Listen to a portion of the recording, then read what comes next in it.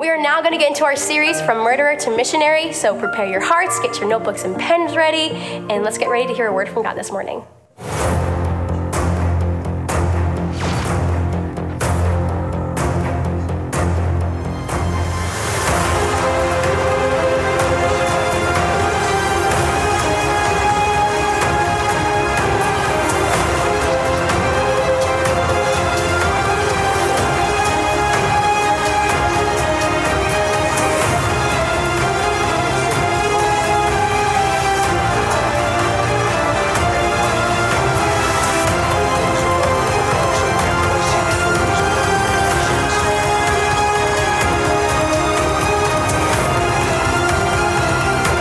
The Bible of the gods, and yet all I see before me is an old man in chains.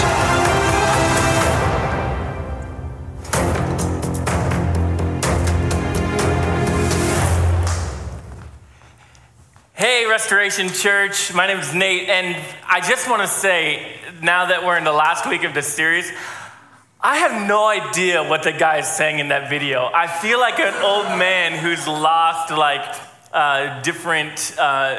different wave frequencies of hearing. And I asked Jeremy a couple of weeks ago, what is he saying? And he told me. And it just sounds like he's just like we found some mumbling guy in a prison cell and then recorded him. Anyway, I'm glad to get that off my chest. I've been thinking about that I've been trying to figure that out since before this series started, when they showed it to me the first time.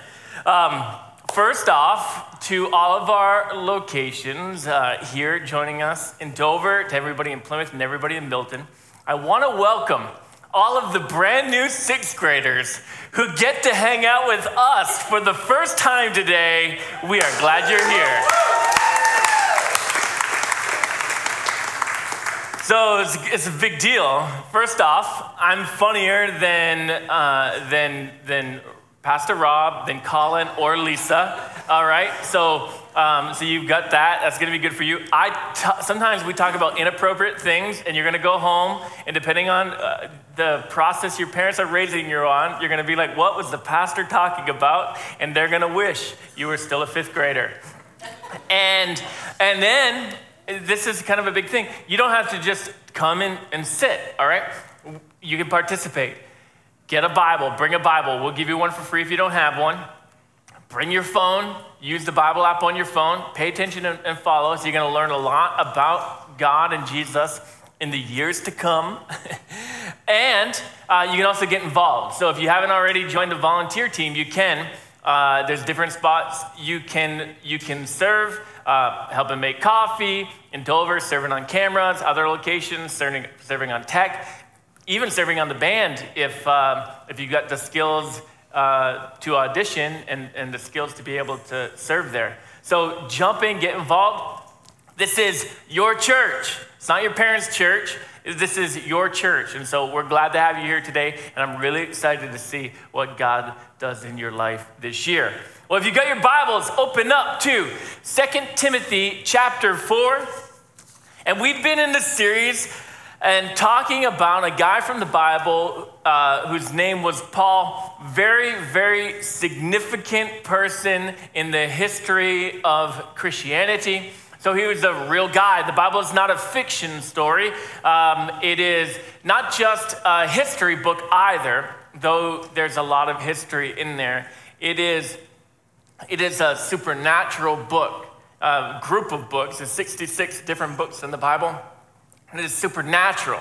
So just reading it every day transforms us inwardly in our life, which is surprising. All right. So sometimes you read a book on anger management or on weight loss or on being a better driver. It doesn't translate into you having a better temper, to you losing weight or you becoming a better driver. But when you read God's word, it transforms you. You don't read it and then transform yourself. So a pretty amazing thing. So sixth graders, if you haven't already, begin to read it every day. And adults, if you haven't begun to do it, begin to read it every day and let Jesus do his work in you through his word. So in this series, as we've been talking about Paul, we've been looking at his life. And today, we are coming to the end of his life, and I want to read part of something he wrote in one of his letters. It was the first letter written to Timothy, which is why this is called 1 Timothy. And I want you to read, as he knows he's coming to the end of his life, something that he shares with all of us. So he writes this to Timothy and to the church in starting at verse number 6. As for me, my life has already been poured out as an offering to God. The time of my death is near. We're in 2 Timothy. I apologize for telling you 1 Timothy. 2 Timothy 4. I have fought the good fight. I have finished the race, and I have remained faithful. And now the prize awaits me, the crown of righteousness, which the Lord, the righteous judge, will give me on the day of his return. And the prize is not just for me, but all who eagerly look forward to his appearing. One kind of quick thought right there, which maybe we don't always realize, is a lot of understanding about the judgment of God. And some people hate that, some people reject that, and some people are fearful of that. That one day God will judge you for the evil deeds you've done. What Paul is referencing here is not that. What he's talking about is the judgment for every believer. And the judgment for every believer is this award ceremony where he rewards you according to your faithfulness and the works that you've done for him. If you're following Jesus, there's no fear of a judgment day. What you have to look forward to is an award ceremony. And we have the opportunity in this life to earn up some crowns of righteousness, to earn up different other things that are in Scripture. And we won't dive into that right now, but just for you to know that. So Paul, he knows he's coming to the end, and he's not afraid of meeting Jesus face to face again. He knows that he's done what Jesus has told him to do. So in Scripture, it doesn't talk about Paul's execution. And so let's talk a little bit about that. How do we know he was martyred? How do we know he was killed for his faith? And kind of where do we get that? So it's not recorded in Scripture. The book of Acts kind of ends with this report that then Paul was in prison in Rome for 2 years, and then it just ends. So a lot of people assume, well, it ends because he was martyred, and there's even some different things that lead to some other conclusions, and I'll talk about those in a moment. But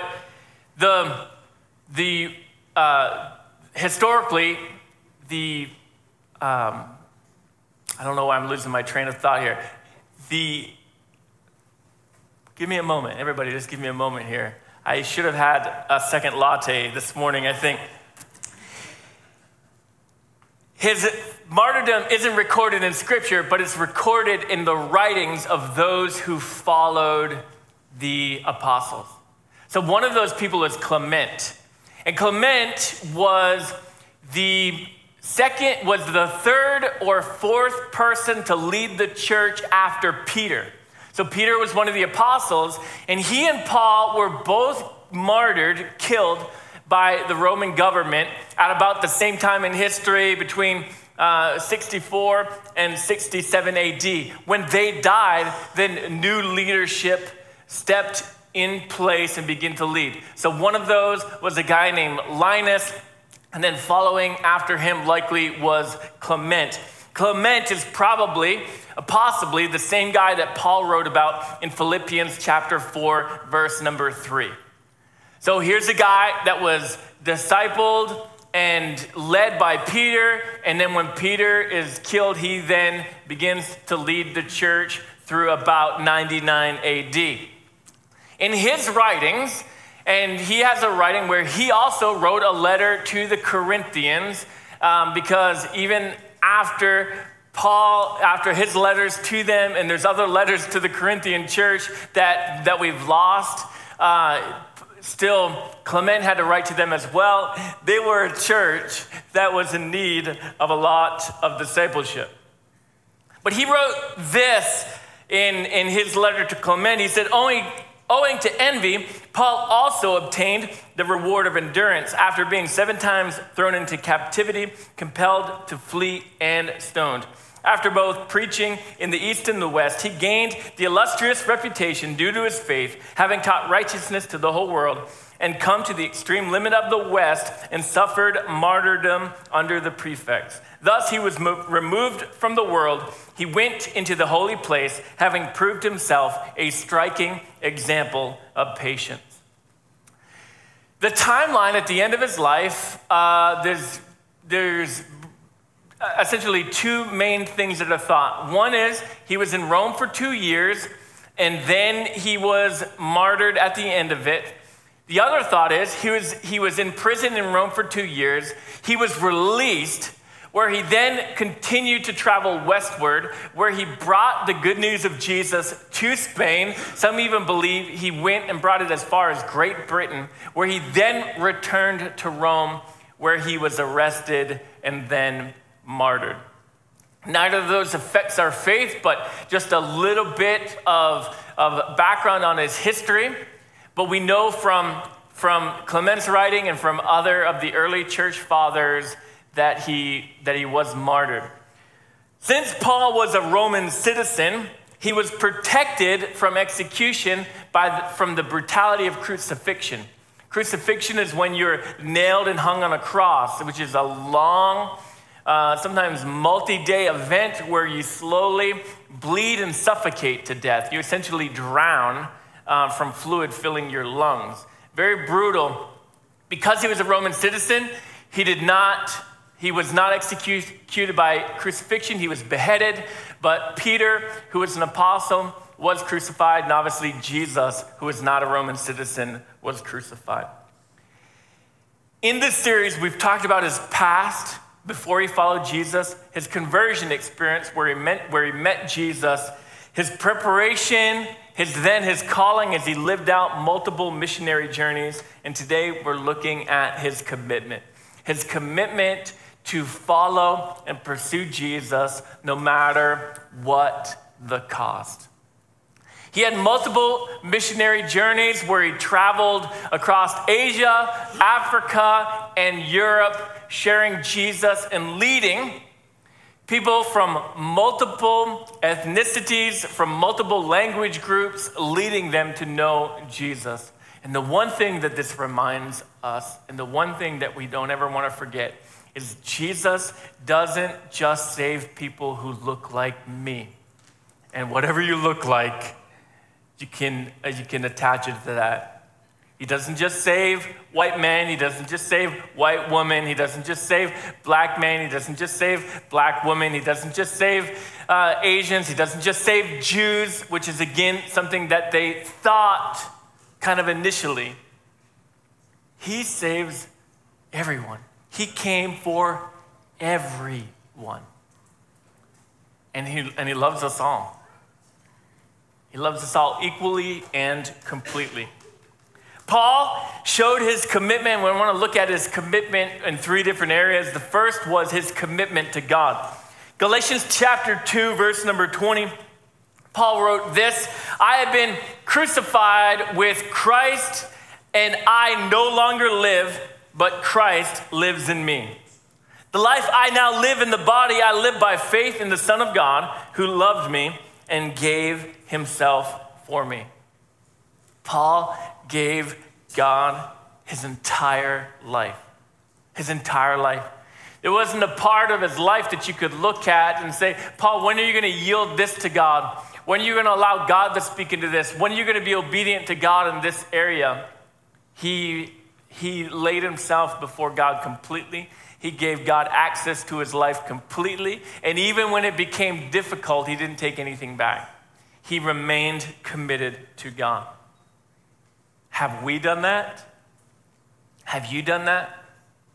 If you look at your life and evaluate your life, have you been committed to him with everything? You've committed your eternity to him, but have you committed your daily life to him? There's another group of people in history that miraculously changed, and they went from murderers to missionaries, and you might be familiar with them. In the 9th and 10th century, they were known as the Vikings. And they're famous because they were brutal, and they'd show up to an area and kill everybody and pillage it, and then essentially go back home. But in the 9th and 10th century, what began to happen is they began to follow Jesus. And over the next really couple hundred years, their entire culture was changed as they became now a Christian culture. There's this story, kind of in history, and it's hard to tell whether it's true or conjecture, but there's this story that when the Vikings became Christians, they would take that next step in following Jesus, which is water baptism. So water baptism doesn't give us salvation, but it's a public sign to the world, I'm a follower of Jesus. And it's a big deal, and if you follow Jesus and you haven't done that, do that. It's a next step for you. And even if it's been 20 years, take that step. We get a water baptism coming up here in October. Sign up for that and participate in that. It's a public sign to the world, I follow Jesus. And the story is that when the Vikings were being water baptized, as they were dunked under the water, they would have their sword in their hand, and they would baptize everything but their hand and their sword. They would leave that part out of the water. They were kind of holding on to that part of their identity. So I yield myself to God, but I don't yield my sword. And it's always important for us to evaluate ourselves, to look at Scripture, to let God speak in our life, and to say, is there a part that we won't let go of? Is there a part of our life that we won't commit to God? Sometimes it's a belief about ourselves. God will never love me. I know he'll save me. I know he'll forgive me. He'll never love me.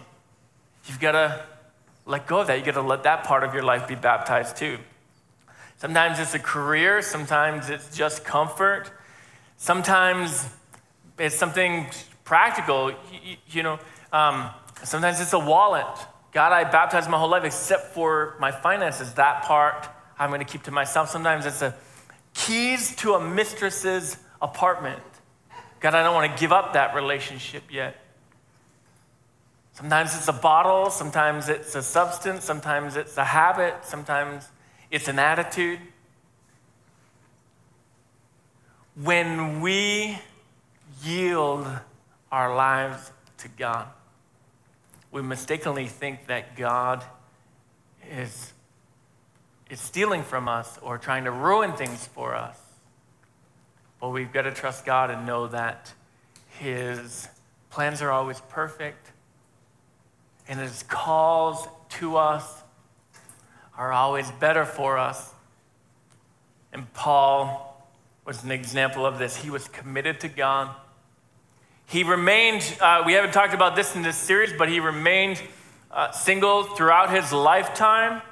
As he wasn't against marriage, he encouraged marriage, but he realized I can do more for God alone than I can if I'm married.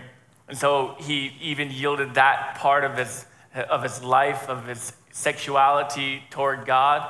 And he said, I'll remain celibate, I'll remain a virgin in order to bring your gospel to more places. He was committed. The second thing is that he was committed to the gospel. Gospel is a church word, but it means this, the good news of Jesus. He was committed to the good news of Jesus.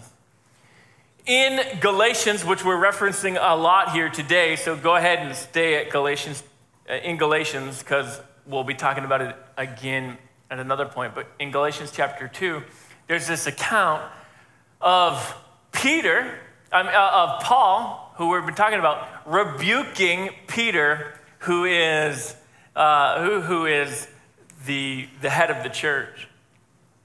And what's begun to happen is because there was still a lot of tension here of trying to figure out how Jewish Christians and non-Jewish Christians, how they were going to merge together to be one church.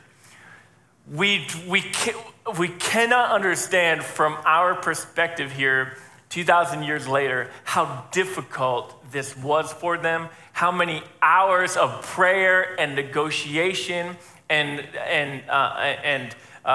discussion and the councils that they had trying to figure this out, making sure that they did what was honoring to God, not what was protecting themselves. So they had come to a lot of agreements. All right, here's the conditions for the Gentile believers, the non-Jew believers. They're going to abstain from sexual immorality, and they're not going to eat food that's been offered to idols. So those are the only two parts of the Jewish faith that they need to making sure that they're living by. And what happens in the account we're about to read is Peter ends up showing up to Antioch. He's checking out the church there and beginning to meet the non-Jewish believers. He's seeing the work that Paul and Barnabas have done to establish the church. And he's eating with Gentile believers, non-Jewish believers. And he's eating with them and sharing meals with them as if he's not Jewish himself. He's just fully immersing himself into their meals and into their time together.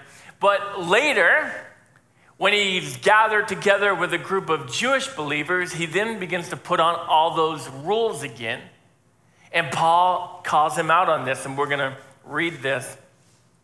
When Peter came to Antioch, I had to oppose him to his face, for what he did was very wrong.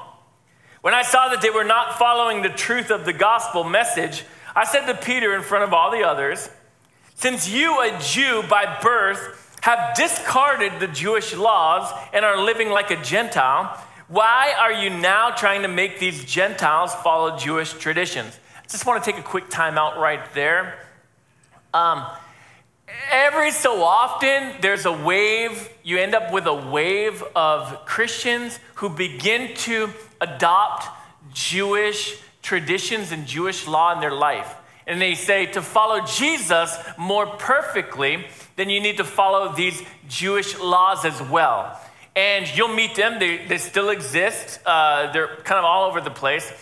This is a scripture for you. When you begin to feel like maybe I'm less of a Christian because I don't have Sabbath day on Saturday, or I'm less of a Christian because I don't have a Passover Seder meal, or I'm less of a Christian because of whatever reason they tell you, because I say Jesus and not Yeshua.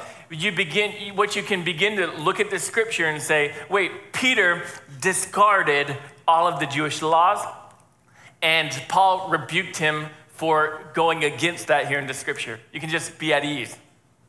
All right, I'm good here in this area. Yet we know, verse number 15, you and I are Jews by birth, not sinners like the Gentiles. Yet we know that a person is made right with God by faith in Jesus, not by obeying the law. And we have believed in Christ Jesus so that we might be made right with God because of our faith in Christ, not because we have obeyed the law. For no one will ever be made right with God by obeying the law. He was committed to the good news of Jesus.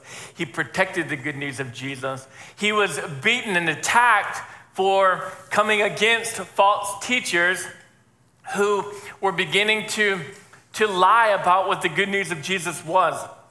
And here he confronts the head of the church who's beginning subtly to live differently than he believed. We've talked a lot about doctrine in this series. Doctrine is our understanding of Scripture. It is, and we've got to make sure we have right doctrine and not false doctrine. We've got to make sure we have an understanding of a true gospel, not a false gospel. We cannot all just simply believe whatever we want about God. Scripture reveals God to us. And we study that, try to understand that, because otherwise, God's distorted by everybody's opinions and everybody's ideas, and we end up with a lot of false gods that we all call Jesus. We don't ever get to truly meet Jesus, the Son of God. The third thing for Paul is that he was committed to the church. And I think this is interesting here, because even after, there's a few things that happened in Paul's life, but he never gave up on the church. He never left the church. He never tried to start his own church. He was committed to it. A friend of mine wrote on Facebook this week, people don't leave faith, they leave the church. And she was just kind of talking about how she left the church. She's not even really going to try to attend anymore, if I understand her comments in the comment section correctly. Churches are imperfect. We're not perfect people. I'm not a perfect person. My wife and I don't have the perfect marriage or the perfect kids or the perfect life. Jesus didn't make us perfect, all right? We still have our flaws, and we talked about this in this series, but there's a process called sanctification, which means every day we're becoming more and more like Jesus. So what I look like now at 40 is different. How I act, my character is different at 40 than it was when I was 20. It'll be different when I'm 60. Because I'll be more like Jesus tomorrow than I was today, as long as I continue allowing his word to transform my heart, as long as I continue to worship him. So we're not perfect. And within a church, you've got some people who've been Christians for 40 years, but they stopped following Jesus 20 years ago. And so they're nasty and they're mean. You have some people who've been following Jesus for about 20 minutes. And so they still swear and smoke in the parking lot and have multiple girlfriends or whatever, because they've only been following Jesus for a couple of minutes. So it's all brand new. That process of becoming Jesus has just started. And what happens, what I think one of the things my friend was saying is, like, churches don't act like the church. Well, what is the church? We're supposed to worship Jesus. We're supposed to love people. We're supposed to preach the gospel, the good news of Jesus. We're supposed to defend the gospel, make sure that a false gospel doesn't sneak into our church. But then we care and love for each other. Churches are dynamic. Not every church is the same. Some have different gifts and skills and people. And so there's a lot. Some have different styles, and some are loud, and some are quiet, some are boring, and some are not boring. And there's all kinds of different things. But Paul was committed to it. And if we're as followers of Jesus, we're committed to it as well. As imperfect as it is, however we may have been hurt in the past, or however we may be hurt in the future, we're committed to it. Look at about a couple of things that happened in Paul's life. He was viewed with skepticism by church leaders, again, because he was murdering Christians. And so when all of a sudden when he says, I follow Jesus now, they were a little bit hesitant that he could have been lying to them. He suffered personal attacks from false teachers and their disciples. He was intentionally misunderstood by Christians. They just didn't want to listen to what he was saying, and so they began to twist it and ignore it. He had disagreements with other Christians. He had one famous one with Barnabas that he was that was his mentor and kind of his spiritual father. Another one, obviously the one I just read with Peter. He was disappointed by other Christians. He talks about being in prison and needing help, and no one coming to help him. He talked about needing people to stand and defend him, and no one stood up and defend him. Yet, he didn't say, I'm done with the church. I follow Jesus, but I'm not part of the church. He doesn't say,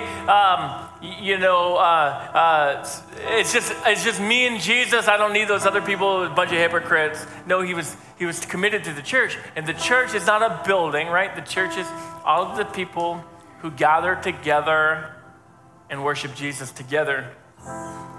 despite all those things that had happened to him, he calls the church, he uses this word beloved a dozen times in Scripture in his letters. As he writes to the Corinthian church that he had to keep writing these letters to and bring correction.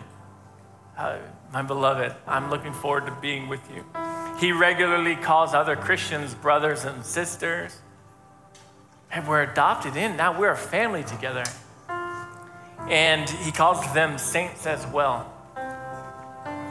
That once we've given our life to Jesus, it's the resurrection and the righteousness of Jesus that is on our life, not our past. He was committed.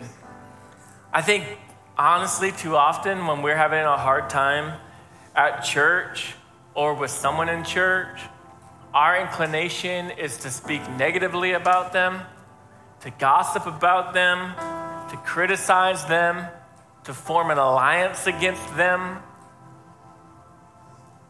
That's why in history there's been church splits and church divisions and church fights and church closings.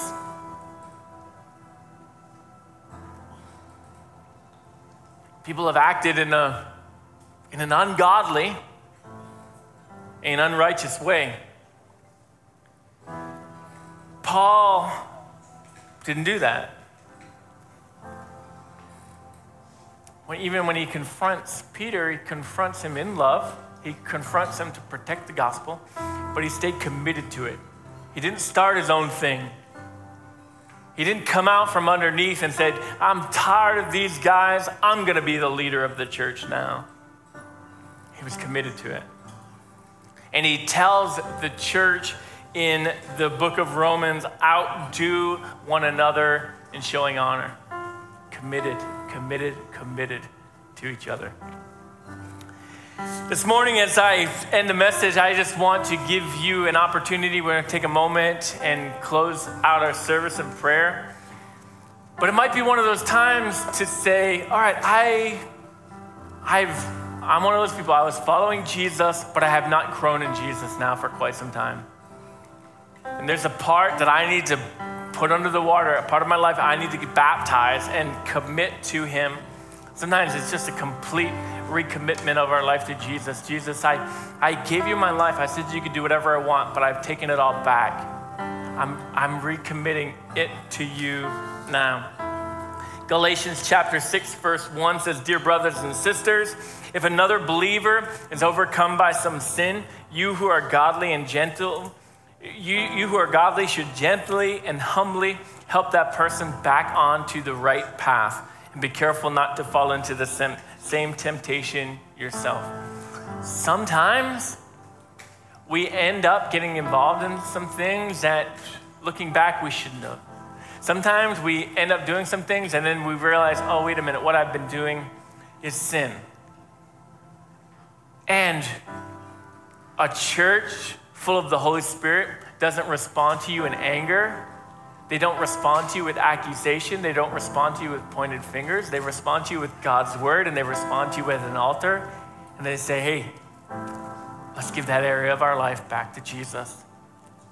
Let's let him forgive us, forgive you, and change you. And the good news is, Jesus paid for all of those sins on the cross.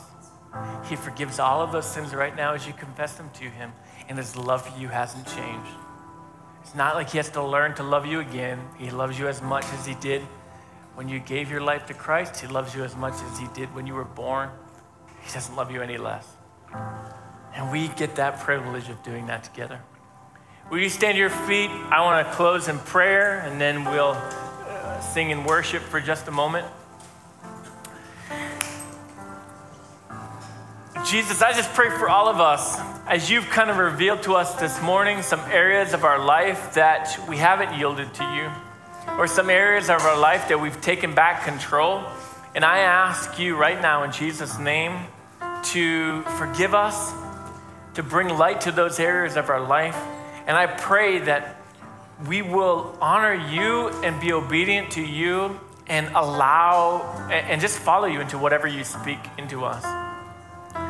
that we will trust you with our sword, we will trust you with our heart, we will trust you in our life.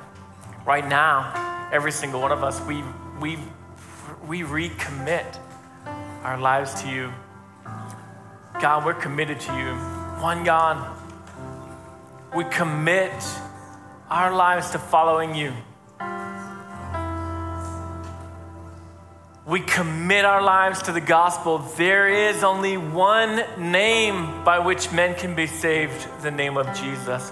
There is only one way that people can get to heaven, and it's through Jesus. We recommit ourselves to that. And we recommit ourselves to the church, these people that we're surrounded with, and the church across the world. We commit ourselves to each other. When we give to Kingdom Builders, we're giving to other churches across the world. When we give in our tithe, we're recommitting to our church here. As we join a circle and study the Bible together, as we serve on a Sunday, it's showing our commitment to the church. As we worship, as we study our Bible, as we pray in our homes, showing our commitment to the church. May we never give up on each other. May we never give up on the reason you've assembled us together, but may we link arm in arm and go after what you've called us to do. And we pray all these things in Jesus' name, amen. Let's sing for a minute.